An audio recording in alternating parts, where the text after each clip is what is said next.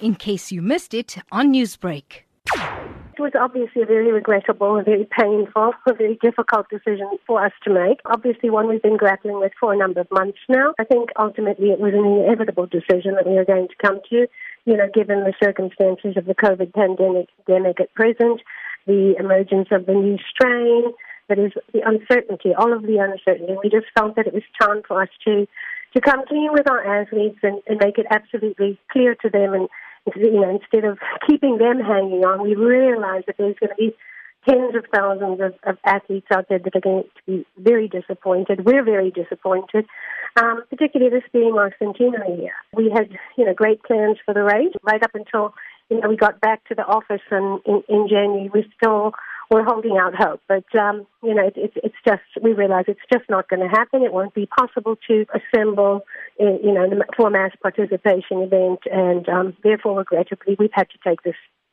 very difficult decision.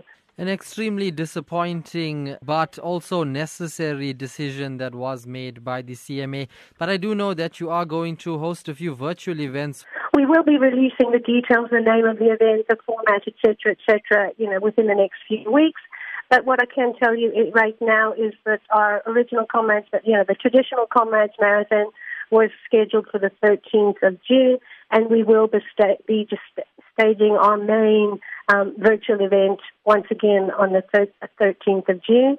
Last year we attracted 46,700 participants. I think certainly it was the largest by far virtual event that took place in South Africa, and as well as in many parts of the world. We had participants from all over the world. Newsbreak, Lotus FM, powered by SABC News.